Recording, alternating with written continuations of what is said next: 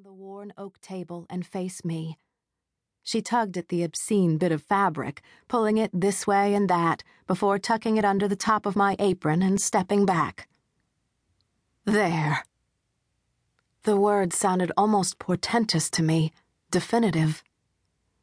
"I'm going to be late," I croaked, clearing my throat self-consciously. "Don't wait up for me. I'm helping out with a restock tonight. They're going to train me how to record inventory." Grandma pursed her lips and spread her arms in understanding. I walked heavily into her embrace.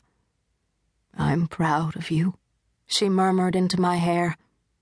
"It's really not that bad, is it?"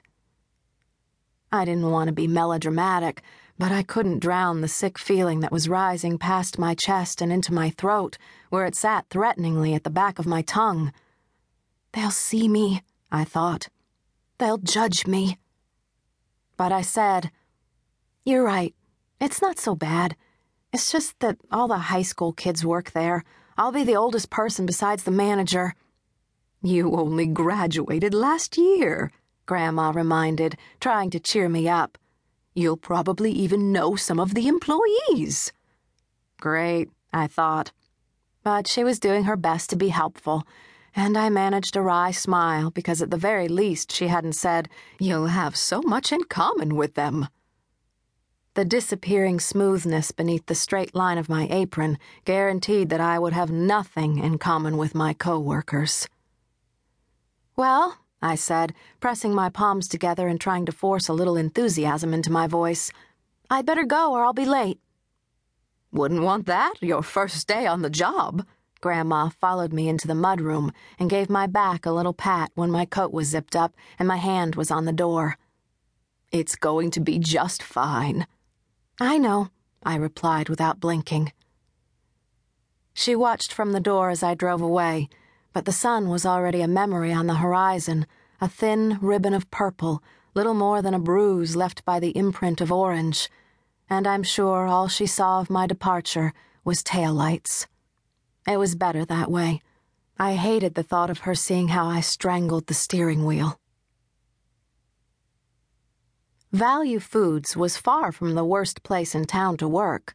There was the packing plant, the egg plant, the paint factory, and a wide assortment of hog farms, cattle farms, dairy farms, and goat farms, where my skin could absorb a variety of rancid smells that would stay with me even after multiple showers with lye soap and industrial-strength hand cleaners.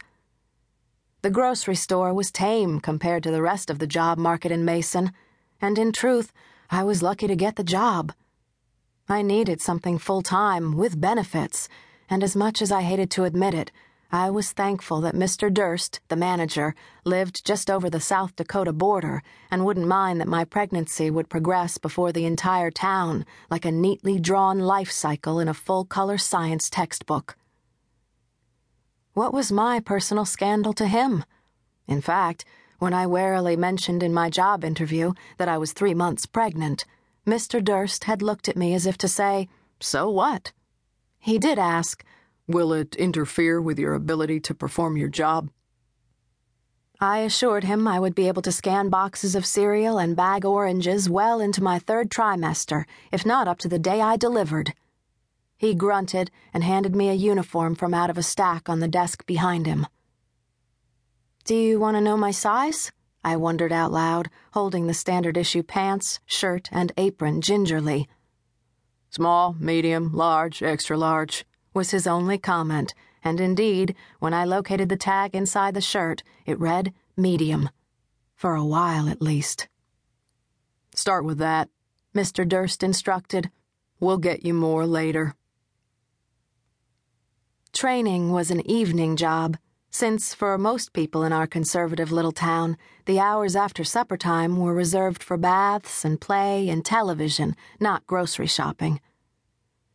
When I drove into the parking lot at 7 o'clock, it boasted only a dozen cars or so, and though I was tempted to pull close to the door and save myself the trek through below-freezing temperatures, I dutifully drove way to the back of the lot where the employees were supposed to park.